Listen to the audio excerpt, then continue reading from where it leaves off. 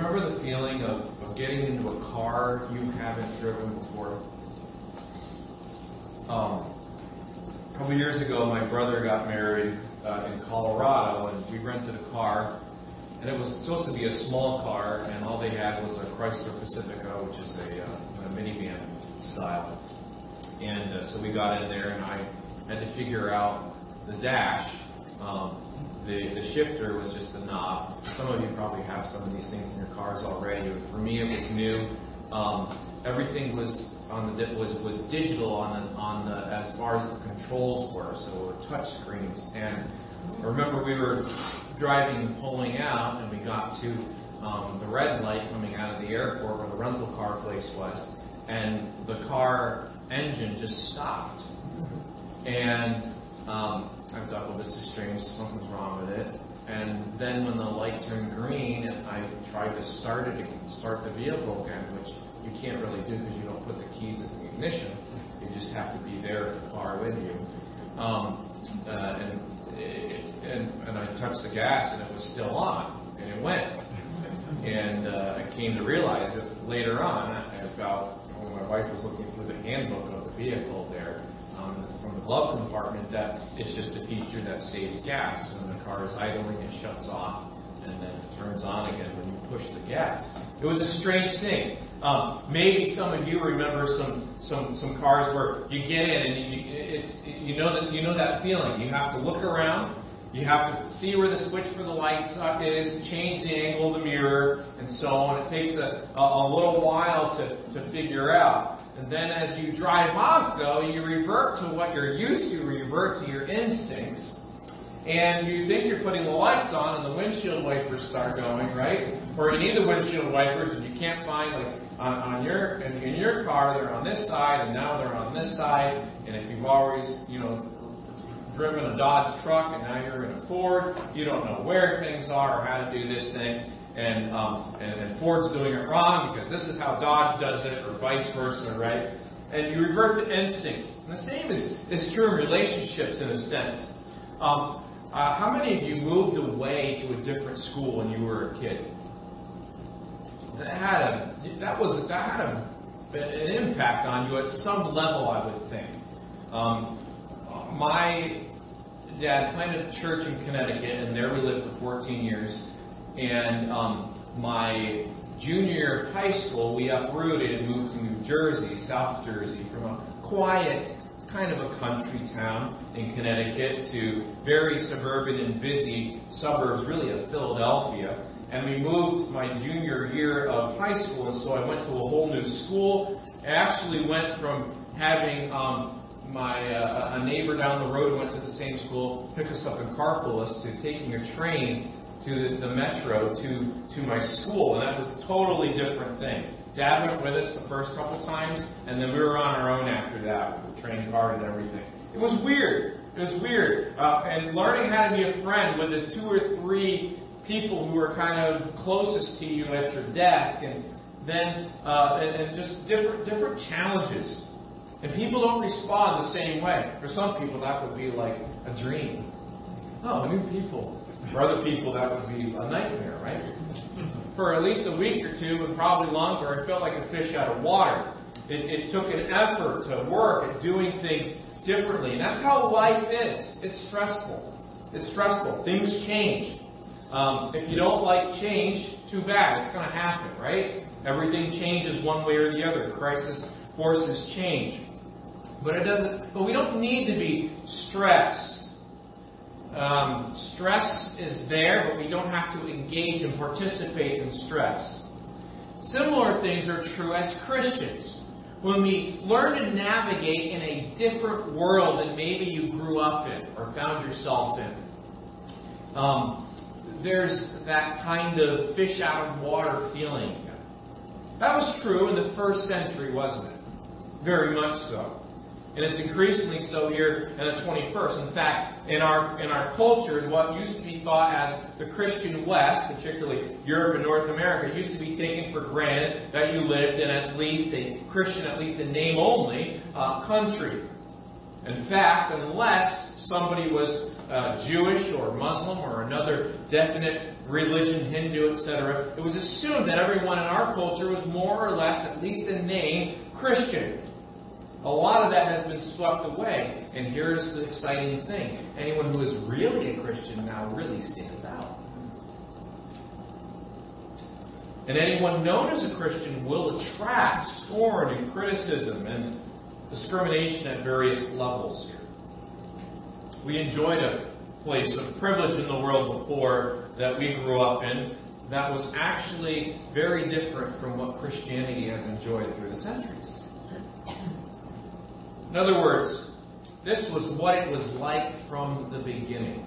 I've heard many Christian apologists comment on our society and say we are more like the first century in our day than the other epochs of history in America. Today is closer to that than anything. And we're not used, as Christians have had to be treading that line here, faced with a shift, unlearning certain things and learning new habits and not having a standoffish, holier-than-thou attitude, at the same time not sinking into the culture without a trace. Right? There's a tension here. In a world that looks at today as religion in general, as a troubling thought,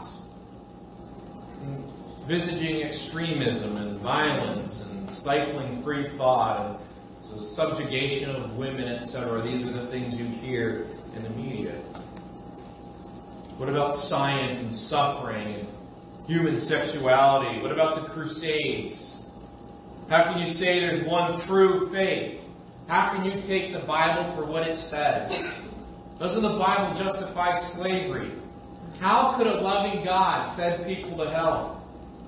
So how does a Christian behave when surrounded by a world that doesn't understand what we're about and potentially hostile? And the answer comes in 1 Peter chapter 3. Yes, we walked through this earlier on in the year, but this is part of a piece here of the Great Commission. Peter here will quote today from Psalm chapter 34, written by David. A psalm that some people think was David while he was on the run, kind of as an exile. And one of the phrases David uses that Peter quotes in here is seek peace and follow after it. Pursue it. Hunt it down. Peace may be hard to find. This peace that we're to be looking for should be hunted down, just like when how many of you misplaced your glasses this week? Or keys, or something. You lost something and you had to find them. All right, good. I wasn't the only one. I couldn't find my car keys, and I got a text from Tara yesterday. She was working in the office on the secretarial stuff. She said, "Hey, there was a set of keys in the front door here. I put them on the foyer table." And I said, "Were they 3 keys on a ring?" She said, "Yep." I said, "Those are mine." I left them there on Thursday. Just for your confidence and security's sake, the keys to the church were just left right in the door there for 4 days. So you feel good about safety, etc. Peter says, seek peace and follow after it. Hunt it down like you would those keys or the favorite book or something you can't just put you just can't put your hand on. You don't know where it is. Hunt it down. Follow it. The way you would with a dog. How many of you have ever had a dog that's run off and you got to hunt that thing? How many of you still have that dog? A dog that's panicked or run off.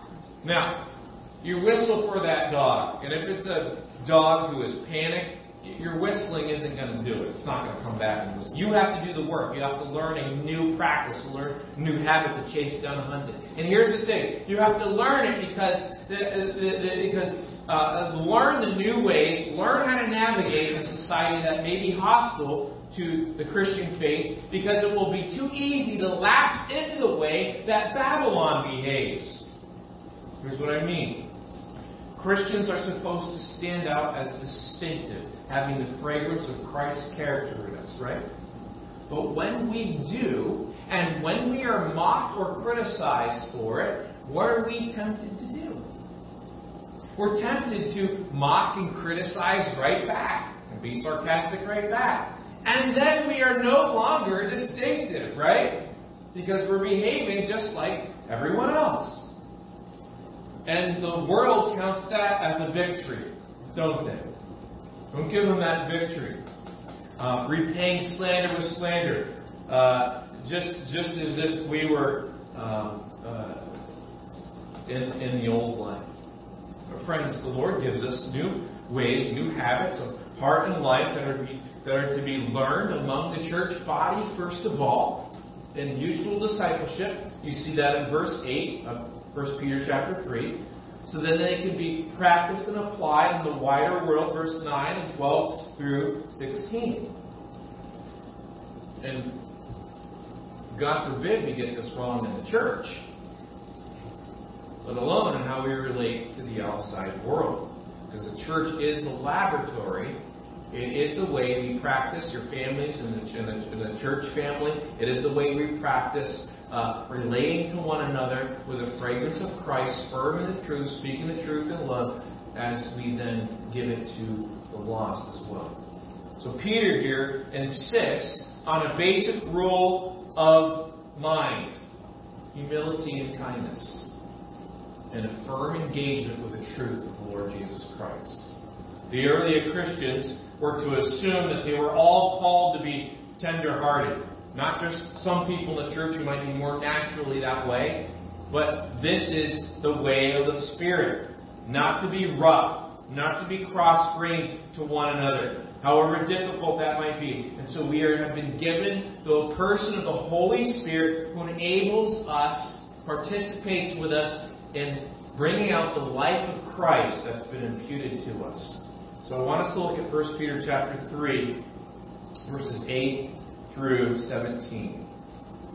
Finally, be you all of one mind, having compassion one of another. Here he's talking to believers together, one another's here. Love as brethren. Be pitiful, that means to have a sympathy. Be courteous, to have a tender-heartedness. Not rendering evil for evil, or railing, or insult for insult, but contrariwise, what? Blessing. Blessing. Knowing that you are thereunto called, that you should inherit a blessing. For he that will love life and see good days, here's the good life, he says. Right? Let him refrain his tongue from evil, and his lips that they speak no guile or deceit. Let him shun, eschew evil, and do good. Let him seek peace and ensue or pursue it. Where the eyes of the Lord are over the righteous, and his ears are open to their prayers. Here's the Lord's help in this, right? But if we're going to walk contrary to this, look what he says at the end of verse 12. But the face of the Lord is against them that do evil. And who is he that will harm you if you be followers of that which is good? But, and if you suffer for righteousness' sake, happy or blessed are ye. And be not afraid of their terror, neither be troubled. But sanctify or set apart or make sacred the Lord God in your hearts, and be ready always to give an answer to every man that asks you a reason of the hope that is in you with meekness and fear. Having a good conscience, that whereas they speak evil of you as of evildoers, evil hostile to you, they may be ashamed, they will hate to admit it, they may be ashamed that falsely accuse your good conduct in Christ. For it is better, if the will of God be so, that you suffer for well-doing than for evil-doing. You might notice a pattern in this passage here that is very much the pattern of the New Testament. Galatians 6:1 says, do good to all men, right? Especially those who are of the household of faith. So it follows that pattern. The household of faith, and then to all men, even those who are your enemies. So it kind of moves out from there, right? And here's the thought here of 1 Peter chapter 3, verses 8 through 17. Here it is. Live out of a transformed life in Christ to speak of Christ in you. Live out of a transformed life in Christ to speak about Christ in you. He's going to give two things. The people you're to relate to, and then the reasons why you are to live this way. So the people, first of all, notice first of all, to the family of God. That's each other. That's fellow believers. But he says again in verse 8, be you all of one mind. That doesn't mean you think everything, the same thing that everybody thinks. All right? We're little robots here. What that means is this, that we're unified in the faith, the gospel that was once delivered to the saints, the faith of Jesus Christ, and we are walking in humility. Having compassion, a sympathy, one of another. It's easy to hear all kinds of things and to put up calluses in our hearts. The Lord wants us to have a tender heart toward each other. In fact, that's what he says in the rest of verse 8. Love as brethren. That word be pitiful is to be tender-hearted. Be kind one to another, tender-hearted. That's the idea here. Be courteous. So, live as a transformed life to speak of Christ in you. First of all, to the family of God. That's where we start here. And just micro family of God, your family at home as well. There could be little expressions of that, right? In fact, that's where you're probably going to spend the most of your time. So that is where that's where you're really going to work it out among your family.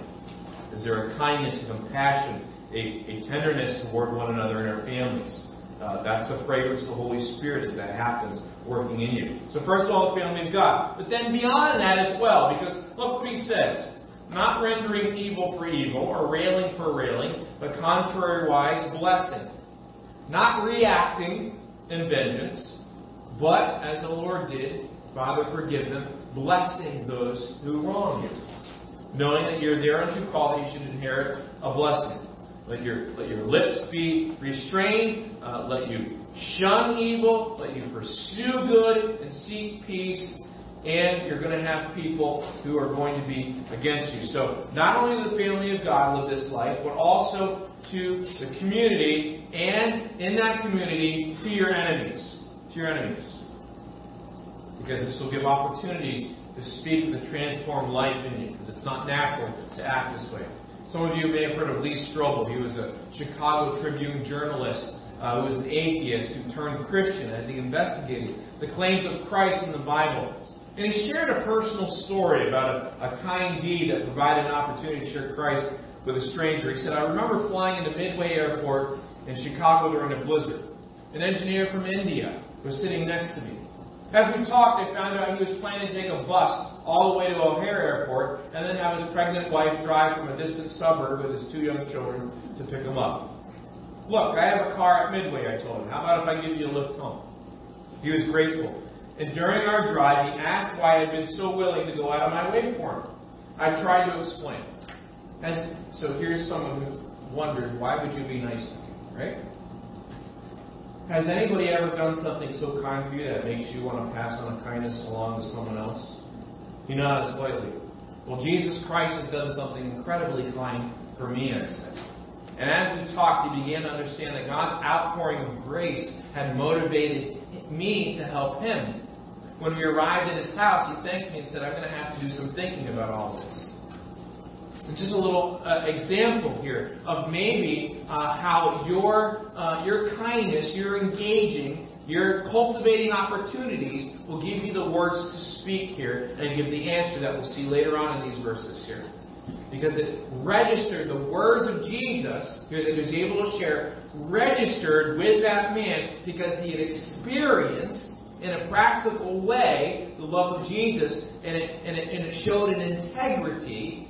Not that we're not providing an integrity, we're showing the integrity of the gospel of Jesus Christ, that it does transform and changes us. That's one person who was in his community.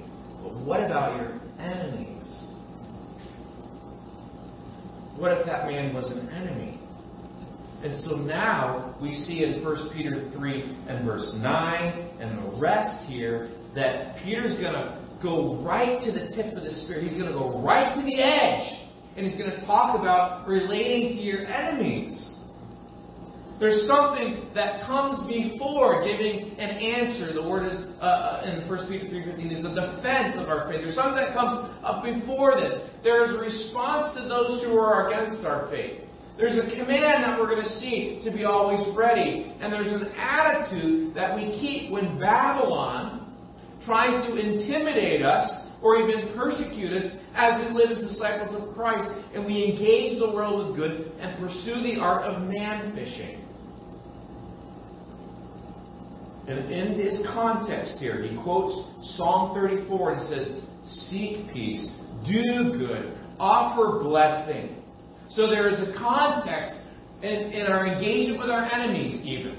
There's a context that is assumed here and is framed up very specifically of actively doing good even to our enemies of our faith. In fact, he's going to say, out of that, be prepared. Be ready. That in spite of your kindness, sometimes we have these Pollyanna versions here of and I'll put this one up on the screen here a couple of weeks ago. Opportunities as we look in Colossians 4, moving from contact, wait, and spread, disciple here. And you know what? That's a very linear, that's a very flat model, isn't it? You know what that really looks like in real life? Like this, right? And we don't need to have a Pollyanna kind of assumption that, oh, if I'm nice to people, then they're just going to be coming at our feet asking, how can I be saved? What must I do to be saved? It doesn't happen that way. It may. And there will be experiences where that does happen. But isn't God gracious to say, okay, here's the reality here. This doesn't mean your circumstances are going to get better, necessarily. They might. But you actually might have people more hostile to you for your kindness. Think about the Lord Jesus, right? Was there anyone who did more good and was more kind? No. And they crucified him, right? And so what he's saying is this, that there will be those in Babylon, even as you are doing good to them, who will still be hostile. Who will still be hostile. So what does he say? Just write them off. No, what does he say? Look at it. After he says, he that will love life and see good days, let him refrain his tongue from evil, and his lips they speak no guile. Watch your tongue as believers. Hate evil, do good, seek peace, pursue it. God sees this. He will strengthen you with your prayers. The face of the Lord is against them that do evil. And who is it that will harm you if you be followers of that which is good? Generally what he's saying is that as you engage in doing good, there will be a favor with people, generally, right? That's just a human principle. But he is a realist because he also knows in verse 14, and if you suffer for righteousness' sake, happy or blessed are ye, and be not afraid of their terror, neither be troubled. Okay, so there's our three groups of people. To live in a transformed lives, to give us opportunity to speak of the grace of God in our lives. You have the church body, the family of God. You have the community who may respond to you positively. And then you have those who will dig their heels in. Okay? Now, why does he tell us to live this way in spite of even people who dig their heels in? Here's the important thing. Here's the motivating factors. First of all, because it is what you are called to do. It is what you are called to do. Now, this sounds a little bit more like duty, right? And in essence, it is, right? Because we have nothing to prove, but we have one person to please. Our Master and Savior, Jesus Christ. And so he says in earlier verses here, he says, who is he that will harm you if you be followers of good, and if you suffer for righteousness' sake, happy are ye, and be not afraid of their terror, neither be troubled. He's got the idea here of the fact that you have been called for this. You have been blessed to be a blessing. So God has called us to this. God always blesses us so that we can be a blessing to others. This is the way of our Master. This is the way of the apostles. This is the way of the early church. This is the way of today. But then he also says that there is a reward. There's another motivating factor. This is what you're called to do. This is part of the package, right? Secondly, because you will be rewarded, blessed, blessed. Even if you suffer for what's doing right, in verse 14, God will reward you for it. So don't worry or be afraid of their threats. You will be rewarded. There is an eternal reward. I'm going to talk about that in a few minutes here to close up. But thirdly, there's another reason why we engage in a transformed life to speak of the hope that's in us, because we will have an opportunity to speak about our hope. An opportunity to speak about our hope. Let me give you an example. The Apostle Paul, when he was put in chains and had to testify as to why he was put in chains and the accusations that were made against him. There was his grand opportunity, right? To speak of the resurrection of Jesus Christ and how Christ had made him new, who he was before Christ. And you can see this in the end of Acts 24, as he's testifying to Felix and to Agrippa and others there. Even the elitists of his day were like, Paul, this is something. You got me thinking here. You almost persuade me. But you're crazy. It gives an opportunity to speak about your hope. Look what he says in verse 15. But don't be afraid of their terror. Okay? Don't be afraid or worry about threats. But sanctify the Lord God in your hearts. And be ready always to give an answer to every man that asks you a reason of the hope that is in you with meekness and fear. Here's what he's saying in essence. Worship Christ as Lord of your life. And if someone asks you about your hope as a believer, you have an opportunity to always be ready to explain it. And do this in a gentle and respectful way. You'll say later on in verse 16 and 17, living a life of integrity, a transformed life, having a good conscience. So if they speak evil to you as evildoers, they may be ashamed. They'll be ashamed when they see the good life that you live because you belong to Christ. He says it's better to suffer for doing good, if that's what God wants, than to suffer for doing wrong. I want to talk about that verse 15 here as the close here of this message. You can only have an answer to every man that asks you a reason of the hope that's in you with meekness and fear if you know what that hope is and you know why you have that hope. Know what that hope is and why you have that hope. I'm going to talk about what that hope is here in a few minutes. But are you fully persuaded of the hope that's in you? Are you fully persuaded? Are you absolutely convinced of the hope that's in you? See, the world out there has lots of objections. Here's just a few of them. These are some of the common objections that unbelievers have. Aren't we better off without religion? Doesn't Christianity just crush diversity? How can you say there's only one true faith? Doesn't religion hinder morality? Doesn't religion cause violence? How can you take the Bible for its word? Hasn't science disproved Christianity? Doesn't Christianity denigrate women? Isn't Christianity homophobic? Doesn't the Bible condone slavery? How can a loving God allow so much suffering? How can a loving God send people to hell? You may have heard some of these things or caught traces of them from some of your unbelieving friends here. Objections, right?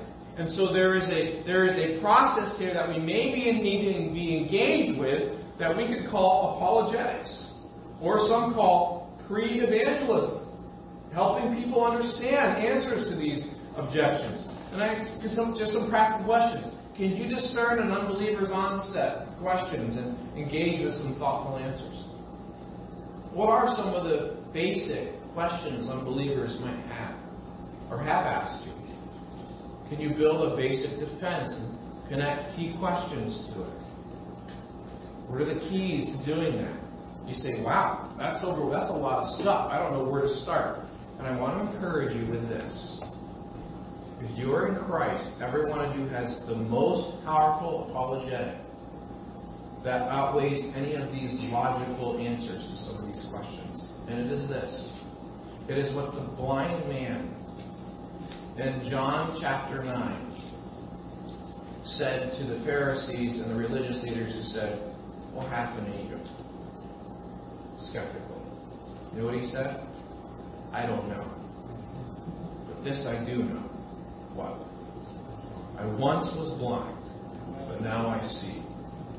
There's nothing more powerful than that testimony here, your apologetic here, your testimony here of how Jesus transformed you, your testimony.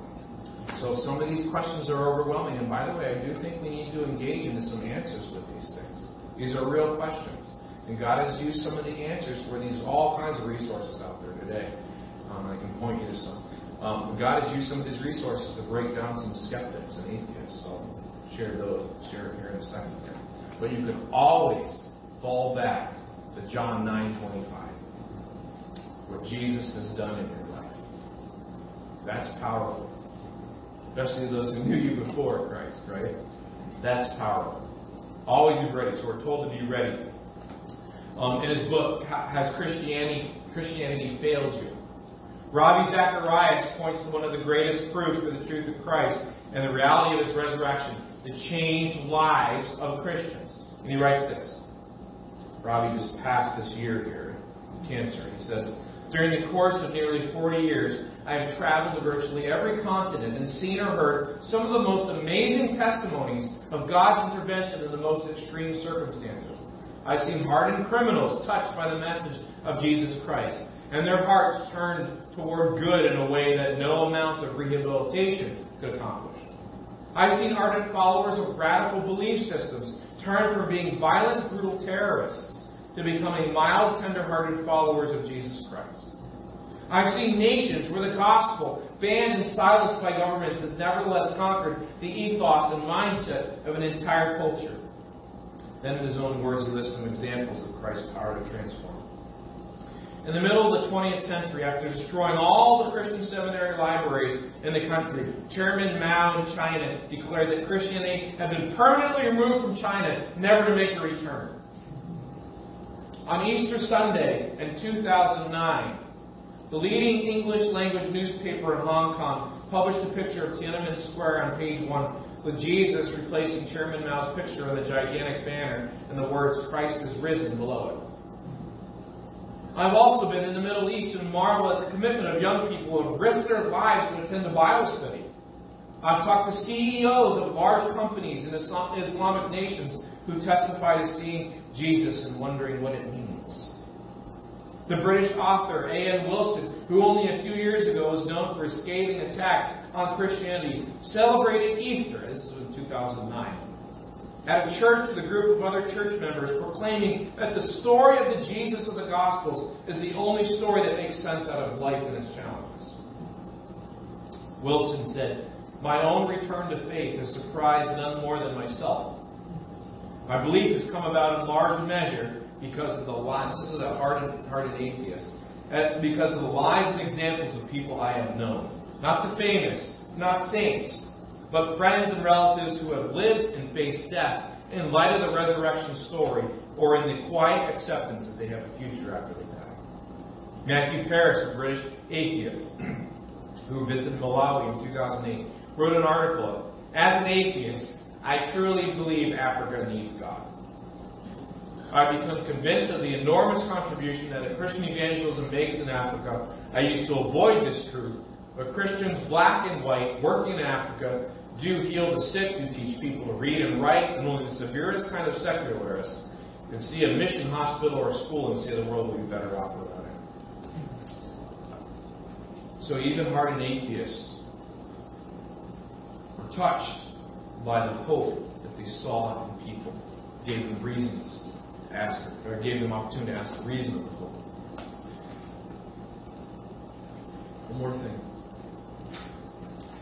As Peter here is giving these words in verse 14, but if you suffer for righteousness' sake, happy are you. He then quotes from Isaiah chapter 8. And he says, and be not afraid of their terror, neither be troubled. Isaiah 8, 13 and 14. There's a bad king of Israel. His name is Ahaz.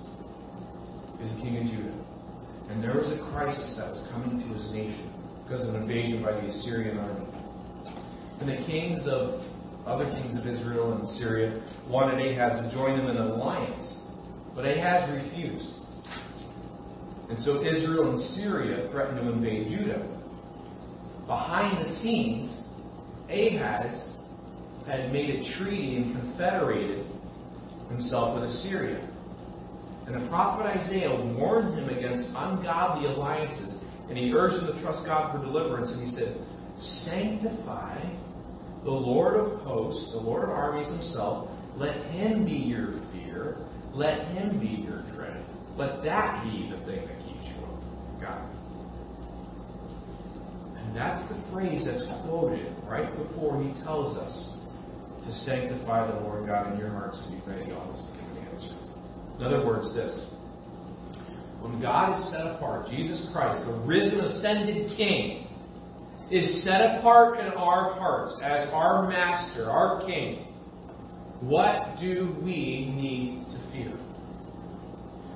Our enemies, the worst they can do is hurt us, but they can never eternally harm us.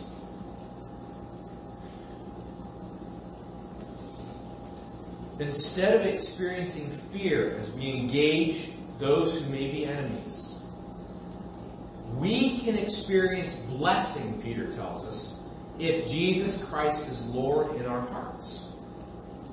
That word happy, blessed, it's a joy unspeakable, full of glory. Whatever happens, as you are engaging in this world, and you are faced with hostility because of your faith, if you are in Christ, you cannot be eternally harmed. And Christ must not only be trusted for your eternal life-saving, but also for eternal life-giving in this life. You see, in Christ, the gospel promises an unfathomable inheritance, free to receive by faith, provided at the hands of the grace of God and His sacrifice, the just for the unjust, in verse 18. This is the hope that is in us. Look what he says in verse 15.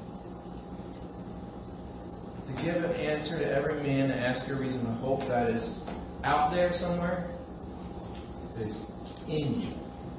In you. Christ. That gives power to endure all things painful. Do you remember what Paul said in Romans 8:18? For I reckon that the sufferings of this present time are not worthy to be compared with the glory that shall be revealed in us. He talks about a similar concept in 2 Corinthians 4. And Scripture reminds us that our weeping and pain may be very genuine. But we will one day experience an eternal glory with Christ that will have such a weight of beauty and joy, and will make someone said, as someone said, our trials look like a scratch in the penny of a billionaire.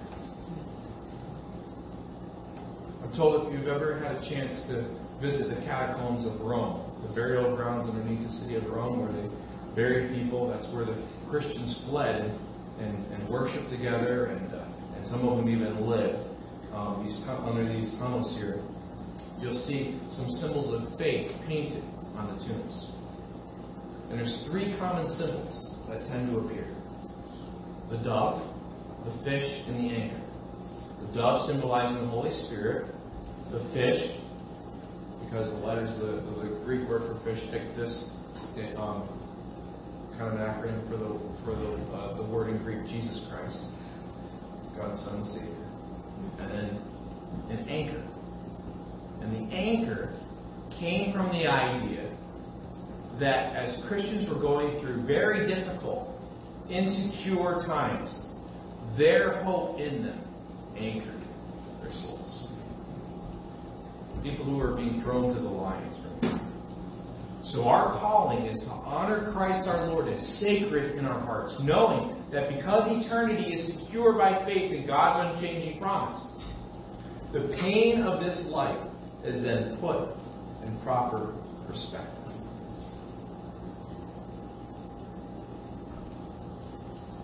So be ready. Be prepared. Be always prepared. to give an answer of the hope that is in you. Let's pray. God, transform our marriages, transform our parenting, transform our grandparenting, transform our workplaces here in us. Use us. Change our lives continually. You have set a goal of completing the work that you've begun at our salvation. And we're in process now. You've secured us, and you're shaping us. You are forming us, molding us to look like your Son. Your glory can shine out. Lord, I pray that you would help us in this to live transformed lives of Jesus Christ's disciples so that we can give an answer and be prepared to give an answer of the reason of the hope that's in us. Your Son. In Jesus' name.